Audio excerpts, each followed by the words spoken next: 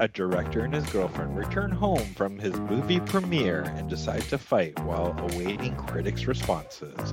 We're talking movies, we're talking Malcolm and Marie, starring John David Washington and Zendaya, written and directed by Sam Levinson. So, Chris, fuck Malibu. Well, you know what, Malcolm? If you're going to treat me like an insane person and call me fucking crazy, the least you could do is do it without casually eating macaroni and fucking cheese.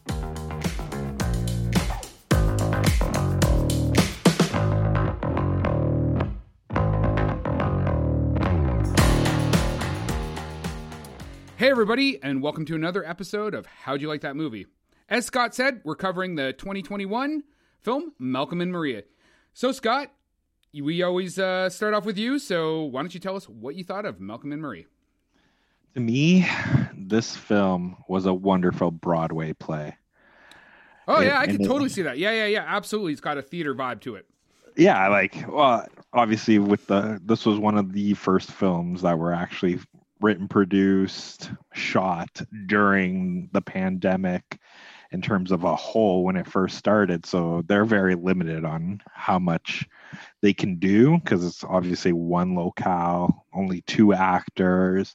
And according to those credits, there's not that many people that actually worked on the film because they had to keep everybody safe. Yeah, they actually did their own makeup, picked up their own costumes, and there was only 12 people allowed on the set at one time. So to me, I think this would be like a great play. Like in terms of a film, it was, it was what it was, right? Like, yeah. And what was that, Scott?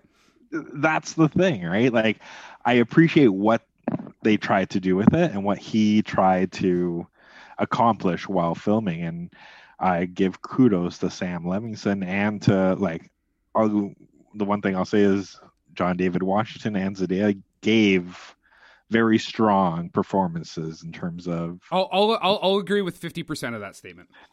Yeah.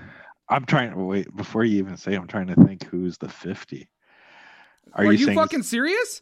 Are you saying Zendaya? Between Zendaya and John David Washington, you can't decide what part of that 50% which part of that 100% I would keep. You should very. I'm assuming it's Zendaya. I would keep her, absolutely. Her fucking performance was fantastic. I thought his was well done as well. Oh my god, he played the arrogant guy very well. And don't say he played himself, because I will fucking reach over this computer and slap you. Okay, he was way out of his depth compared to Zendaya. Like, you could tell her theater arts background, the fact that she's been on stage, done Shakespeare. Have you ever seen her show Euphoria? That's on Netflix, or sorry, it's on HBO. I haven't yet, but that was also created by Sam Levinson as well. Yes, it is. And a lot of the crew and stuff came from that show. The DOP did, the editor did. I'm sure a bunch of other below-the-line personalities did as well. It's a fantastic show. I actually watched 2 episodes of it today. And yet again, it's one of those shows where I'm like, how the fuck have I not been watching this show? It's beautiful. And we're gonna talk about that and Sam Levinson a bit later on in the episode. But she is a fantastic actor in that show. She's actually the youngest winner of a Primetime Emmy Award for her role in that show. Some of her acting credits are The Greatest Showman. She's going to be in Dune, the Villeneuve production that's currently being finished up. She went to the Oakland School for the Arts, and she did work with the American Conservatory Theater. So, first off, for anybody who doesn't know this about me, I'm a very partial to theater actors moving into film actors. I think that there is a level of training that you get in the theater that you don't develop in film. So I am biased to this. Washington was so fucking far out of his depth on this film. You know what? I'm going to let you make some comments back on that, because I've got some notes on this guy, and I'm like, he was a bad casting. Hold on. You tell me why you think he was good, and then I will tell you why you are wrong. Oh my God. Really? Seriously. Why even talk? No, no, no, Look, because it's a two-person podcast. This is what we do here. Let's pretend we're Tom and Jerry or Peanuts, and I'll just go, bah, bah, bah, bah, bah. And then you can just be like, no, Scotty, that's wrong.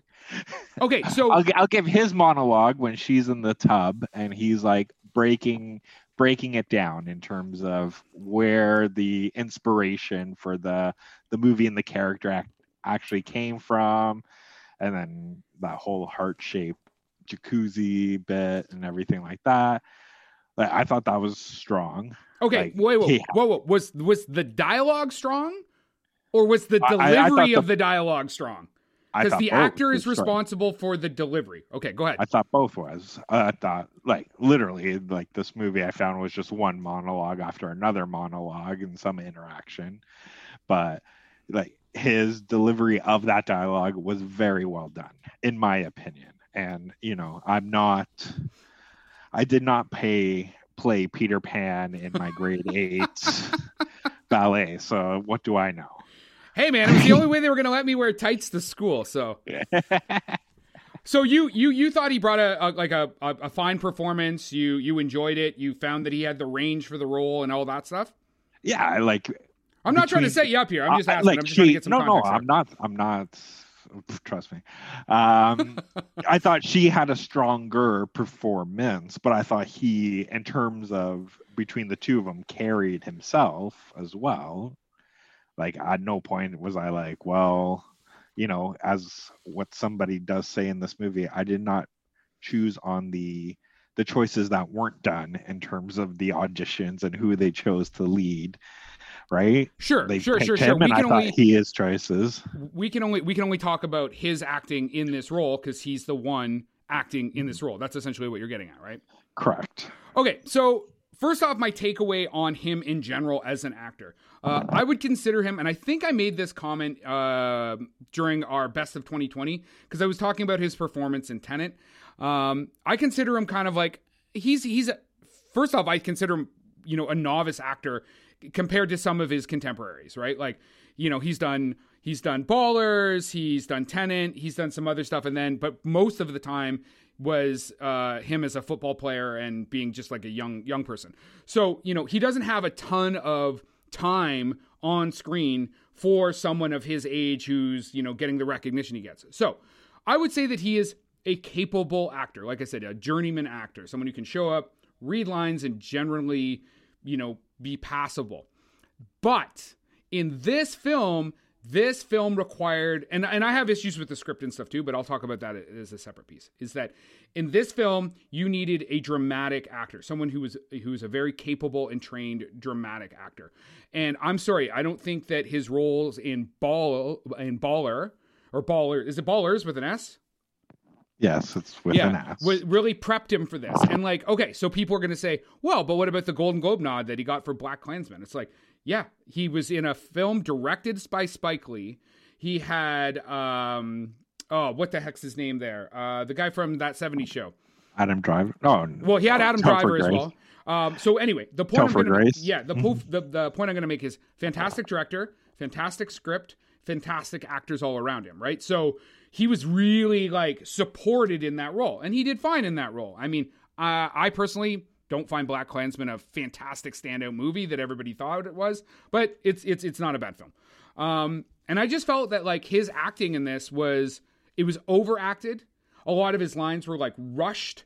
Like he couldn't wait to get his lines out. You know, sometimes when you there is power in stillness. There is power in silence, in the breath. And I'm talking as an actor, as a theater trained actor at this point, that, you know, there's times when saying nothing is stronger than saying something. And just because something's written as a monologue, it just means you're the only one saying it. It doesn't mean it all has to come out like this, and I'm going to say all these lines really, really, really quickly, and you know what I mean? Take some time. And I don't know if that was an issue with the director and him. I think it's his inexperience, and he was also acting opposite someone who's a very, very capable actor. Anyway, do you have anything to say on those particular issues? Well, obviously you are entitled to your opinion. And you know, that's how you see it. I didn't see him rushing his lines a lot. Like, I thought in terms of the performance, when the movie starts, yes, like he was saying his lines quickly because technically he's the director who's super excited that his film just premiered. He's pretty sure he killed it, right? And he's just like throwing knowledge at his girlfriend, right? The other thing I would say is that the lines are delivered in the same register all the time. Like there's no inflection in the lines. It's all just kind of right here, all at the same pace, all at the same tempo. It's very monotone and it's very okay. I will. boring. I will give you that. Like there wasn't much inflection. There was a couple when he would scream out her name when he was looking for her twice. I felt he over. And so the scenes where he should be emotional, it was like it almost felt like in the script it said, be emotional. And he was like, I'm being emotional. Same with the scene where he cries. It felt so I'm watching him do it and I'm like, oh, this is where in the script it says, cry, and he's like blah blah blah. Look, my Oscar moment. It reminded me. Do you remember in Wayne's World when he starts crying and it cuts to that like it says like Oscar moment, and he's like, and I never learned to read, and she's like, are you serious? And he's like, no, I'm just joking. That's what it felt like. It felt so fucking put on. He was, to me, other than the big issues I have with the script, I would have replaced him, and I even. Just because I know there's listeners out there being like, oh yeah, who the fuck would you replace him with? And I'm going to be like, okay, well, so depending on how old you want to go, we could go as old as Marshall Ali from like Green Book and Moonlight. We could go as young as Stephen James, who's, by the way, from Toronto. He was in If Beale Street Could Talk, and he was on Degrassi with Drake. Whoop, whoop. Managed to shoehorn a Canadian statement in here. Or Joven... Canadian statement. Who I would put in a movie that has no. I'm just like constructing a narrative here so I can get my Canadian content, my CanCon. Or I would put in Joven Adipo, who was in Fences with his dad, actually, who was in The Stand and The Watch. Well, I guess The Stand's not out yet, but he's in Watchmen. So there's lots of capable black actors that could have played that role. Maybe they got Washington because he's a bigger name. I don't know. I would have not cast him. Maybe it's just in terms of proximity, right? Who was close by, 100% available, right? Like was willing to work during a pandemic. So exactly. I mean, and so that's what I say. You got to give him kudos. And to my knowledge, from what I read, like this thing was made super tight. That I think it was only 2 days that it was filmed. Oh, I didn't get that, but I know that they only spent $2.5 million on it. So. That's pretty good. Yeah, from what I remember, from what I read, that it was it was like literally like 2 days that they filmed this movie. So that's impressive if that's even true. Like that's super impressive because it was on the internet. It must have been true. Well, they're also shooting on 35 millimeter black and white film. Like they're shooting on film. So there's a whole other ball game that comes into that. So if they shot this thing in like 48 hours on film, like it's definitely impressive because it's a feature. It's in 106 minutes, so it's like what 1 hour 45 minutes long, something like that. Yeah, like time wise, I thought it was done well, and in terms of you, like what I would cut the long like how fucking big was this house that you can't find your girlfriend? Sure. Yeah. Twice. There's lots. Twice. So, I didn't need to watch it twice. We can talk about pacing and stuff like that. I agree. So first off, right off the bat, I am not going to be kind to the length of this film. This film, I would say, being generous, this film should have been 60 minutes long. This should have been a short film. So this film was too long in the sense that script had lots of great dialogue in it. I think that he did a good job, writing a script, but I feel that Sam Levinson needed to have a script doctor come and be like, that's good. Now let's chop all this other stuff away and have it. It felt like he was trying to make a 2 hour long film. You know what I mean? Like, how can I make this film longer instead of what is the story I want to tell? What is my story arc? What tools do I have to get there? And the film becomes the length the film becomes instead of I don't want to make a short film. So like you said, like there's lots of like great, and I'm a sucker for cinematography, but sometimes there was just like the cinematography would just drag on, certain scenes would drag on. Dialogue, like, so I have one of my quotes. I have 2 quotes this time because I think. Sorry. Can I just interject for one? Sure, 100%. Before I forget what I'm thinking about?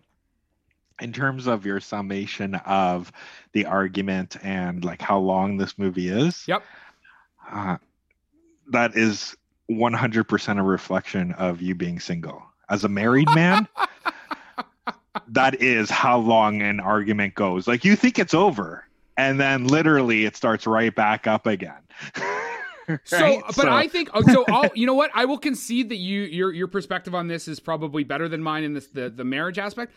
That execution still could have been done better. You know what I mean? You could have still done that. You could have still the audience can't see, but I'm making hand gestures of like up and down. Like you can still have that wave where you think it's done, blah blah blah, but you can tighten up that dialogue and, you know, throw out some stuff. Like there's some really, really, really long sections in there where I'm like, this is not moving the story forward. This isn't moving the narrative forward.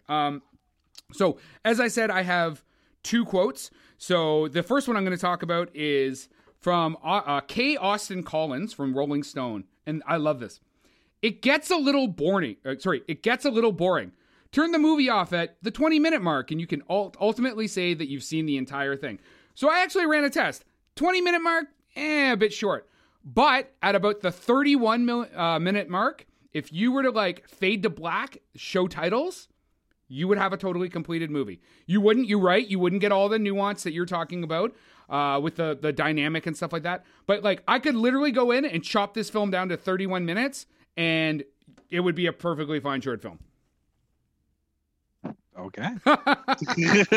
Sure. I did not do that test, so I cannot agree nor disagree, but I'm not willing to do that test because to be honest, I'm like not going to watch it again. No, it's not like a film like this is not one that I would watch again, right? This is like technically it's like, well, they discussed it in the film. It's like Citizen Kane, right? Like, yeah, it's boring. I wouldn't say boring. Like you watch it, like if you appreciate film, you'll watch it, right? And all these people don't say they know Citizen Kane, just like he said in the film. Yeah. But literally, you watch it and then that's it, right?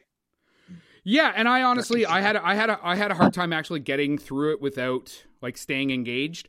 And then like I said, I watched another full hour of it just to see if I could do that 31 minute thing.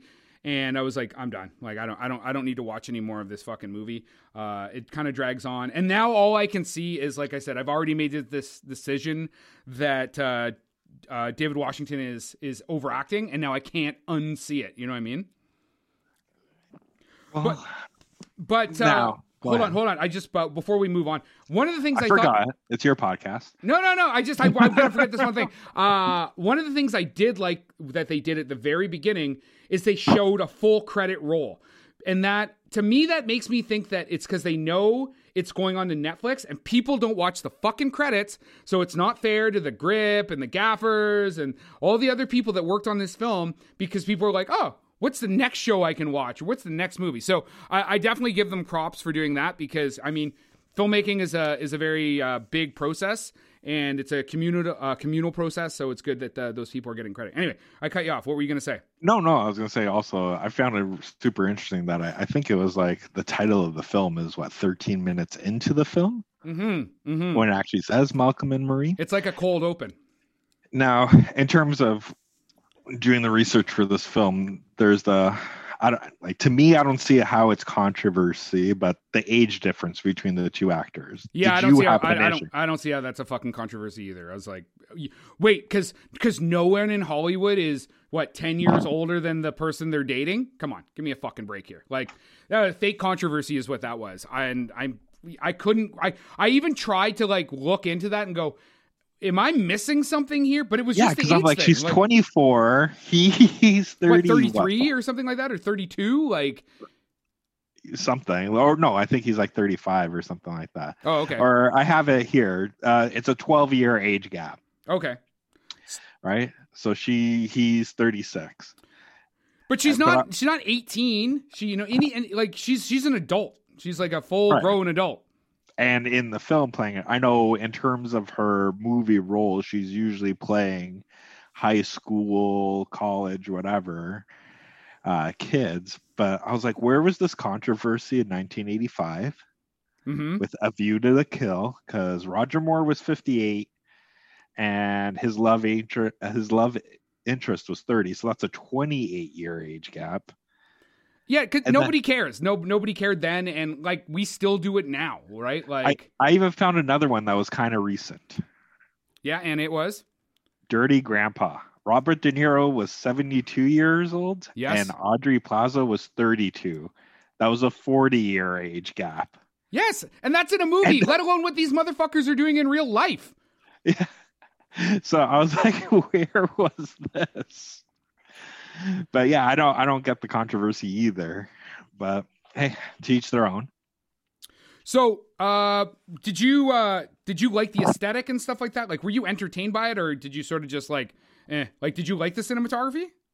Yeah, I did. I enjoyed it a lot. Like, especially the scenes when they go. I don't know if it's the garage or whatever, but there's the big fucking tree, and when they're going outside. Yep. And then he ends up in like a garage or something like that, looking for her and then coming back in through the house somehow. I enjoyed that, like kind of long pan, like medium shot long pan. And then all of a sudden she comes into frame from behind the tree because she was sitting down pissing. Yep. And then the one cinematography shot I didn't get was the last scene in the movie. Okay. Like that, and I'm not gonna, knock him on his choices, but just as an example, when he's like I'm saying, when we're doing the second search for her through the house and through everything, if you're gonna end the shot where he started on the bed and she's just outside the window, yep. How the fuck did he not just get up and look outside? Yeah, I know. That's just like the cinematographer jerking off, right? Like, and the director being like, "Oh, this is gonna be a cool shot." Like, there was that whole end part where it's not quite a split screen. It looks like it's a cool shot, but I'm like, where are you guys going with this? You know what I mean? Oh yeah, when they're doing the contemplation, yes. And the one shot she's on the shitter, and then he's lying in the bed, and then the other shot's like him. So I actually, it's funny. I wanna talk about the bathroom shots, like, because there's multiple shots. Well, there's shots of her peeing, both in the bathroom and outside, or like it's implied. No. The first one is definitely a poo. Well, she's going to the bathroom. She went number two. She went number two with the first one. Okay. Because that was a very long pee if it wasn't. Anyway, that is not where I was going. But so I went, I'm like I said, I'm watching Euphoria, and I'm like, so is this him being like edgy? Like, oh, here we are showing people like peeing and stuff like that. Sort of like, I think Psycho is the first time in a film you saw a toilet, not even being used, but a toilet. And I saw a lot of similarities actually. And once you go and watch Euphoria, I think, and anybody who's seen Euphoria, if you watch this, you'll pick up some of this subtle stuff because, as I said, like the DOP, the cinematographer is the same cinematographer from, I would say, I think it's six of the 10 episodes. And he also worked with him on, Assassination Nation. Oh, and by him, I'm referring to Sam Levinson. So Sam Levinson does the TV show Euphoria. He does Assassination Nation, which looks really cool. It's got a 74 and a 54 on Rotten Tomatoes.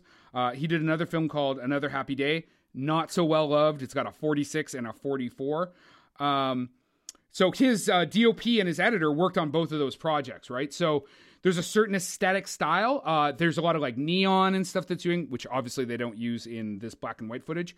But these stylized elements of like people going to the bathroom, I'm like, is this like a thing? Is this like a Tarantino foot thing? Like, I'm gonna have to watch some more of his work and see if he like always has people going to the bathroom or something like that. So, whoa, actually, and before we move on, so I got to bring this up. You know who this guy's dad is, right? Sam Levinson? Yeah, do you know who his dad is? I'm guessing something Levinston. I'm sure when you say the name, I'm going to be like, So, do you know yes. writer, director, producer Barry Levinson? I do. Do you know what Yes. films he's done, or any of the films he's done? Off the top of my head, give me one and I'll name them all. Okay, Rain Man. Okay, yes. So he's done Rain Man. And he's got a whole list. So he's been nominated and won Oscars for like screenwriting, for production, for directing. Rain Man, Good Will Hunting, or sorry, no, Rain Man, Good Morning Vietnam, Bugsy, Wag the Dog, Sleepers. Like, I don't know, Ooh, man. I really like Sleepers. Sleepers are good, man. This guy's dad is a fucking phenomenal filmmaker.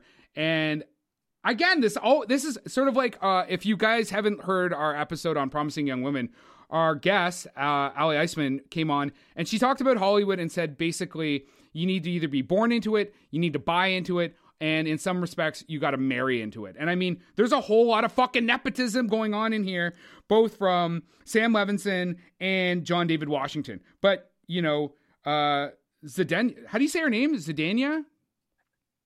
Zendaya? I mean, she started from the bottom and now she's fucking here. So, I mean, I don't know if that proves my point or not, but like, there's a whole lot of fucking nepotism going on in this movie. So they made this thing for $2.5 million and sold it to Netflix for $30 million. Not a bad fucking turnaround on profit during the pandemic, don't you think? No, I believe from when I'm checking too, I'm pretty sure it's like pretty high on Vudu as well in terms of rentals for the people that don't have Netflix or something. Oh, really? So like they're probably making money off rentals of the movie as well. So, I don't know. Would you recommend this movie or what? And who would, if you would, who would you recommend it to? This film? Mm-hmm. I would say film students. Yeah, I would say that too. Anybody looking for a strong female lead and a strong female performance, I would say I would recommend it to them as well, because she does take over, right? Like her, like she does have like the, I don't want to say the range, but her character's journey as well starts like from, okay, regular. Yep. Yeah, you see her from the highs and the lows, right? I would call that range. Like her Yeah. character arc is there, and she executes that character arc. You know what I mean? Yeah, I would agree as well, because that's what I was saying, motherfucker. Chris telling you Scott's mind. Don't Chris playing me. Chris playing instead of right. Yeah, exactly. Yeah, man, I would recommend it to like people who want to check out some cool cinematography. I mean, that quote I gave about watching the first 20 minutes, like you can watch the whole thing. It's roughly, it kind of repeats itself. I really think that Sam Levinson, if he wants to continue doing like art stuff, I mean, the work that he does that's good on like Euphoria, that's because he's got a writer's room. Assassination Nation, he seemed to do okay with the black comedy. If he wants to keep going down this route, I think he needs to maybe give up some of that control and bring on like a script doctor or something like that and kind of work his scripts a bit, because I mean, there's good stuff there. I'm like you. I think it was an awesome effort. I just didn't think he didn't execute it properly. The last thing I'm going to say on this is a quote from the Austin Chronicle from Salome Halou. It says, Malcolm and Marie is less a coherent narrative than it is a beautified slideshow of ideas. These ideas are often compelling, but still just ideas. And yeah, that's all for me, Scott, unless you got anything else you want to talk about. No, I think that's pretty much it. Again, I enjoyed it. I'd say like if you got an hour and a half, hour and 40 minutes, or if you want to go to sleep, either one will work. Right? But yeah, I would recommend it. I would recommend watching it. And I think it's going to get some awards as well, or at least some nominations. See, and that's actually, just before we get out of here, that's one of the things that I'm not liking is everybody talking about John David Washington, like, oh, this, groundbreaking performance. Because I'm like, it wasn't. Like, it really wasn't. And he needs to continue to do more work, you know what I mean? And it's like this idea that you do like 3 fucking films and then they give you an Oscar. It can happen, But I mean, it's not normal. And again, I don't want people to start being like, oh, he delivered a, normal performance. Actually, I think he overacted and underperformed in this film. So to give him an award would be to reward bad professional work. You know what I mean? Anyway, that's me. I've said my piece on that. Okay. And that is our rant for the day. Please like and subscribe to this podcast. You can also reach us and interact with us on social media at howdoyoulikethat1 or email us at howdoyoulikethatmovie@gmail.com.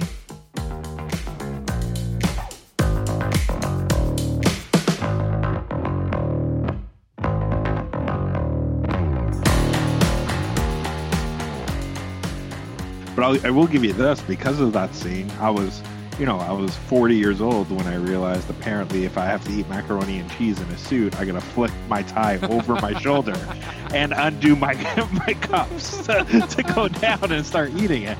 I was like, man, I just would have just ate normal, right? Tie down. But I'm like, I didn't want to get the tie in the macaroni. 100%. Production by Rod Shaver, Vader Monkey Productions.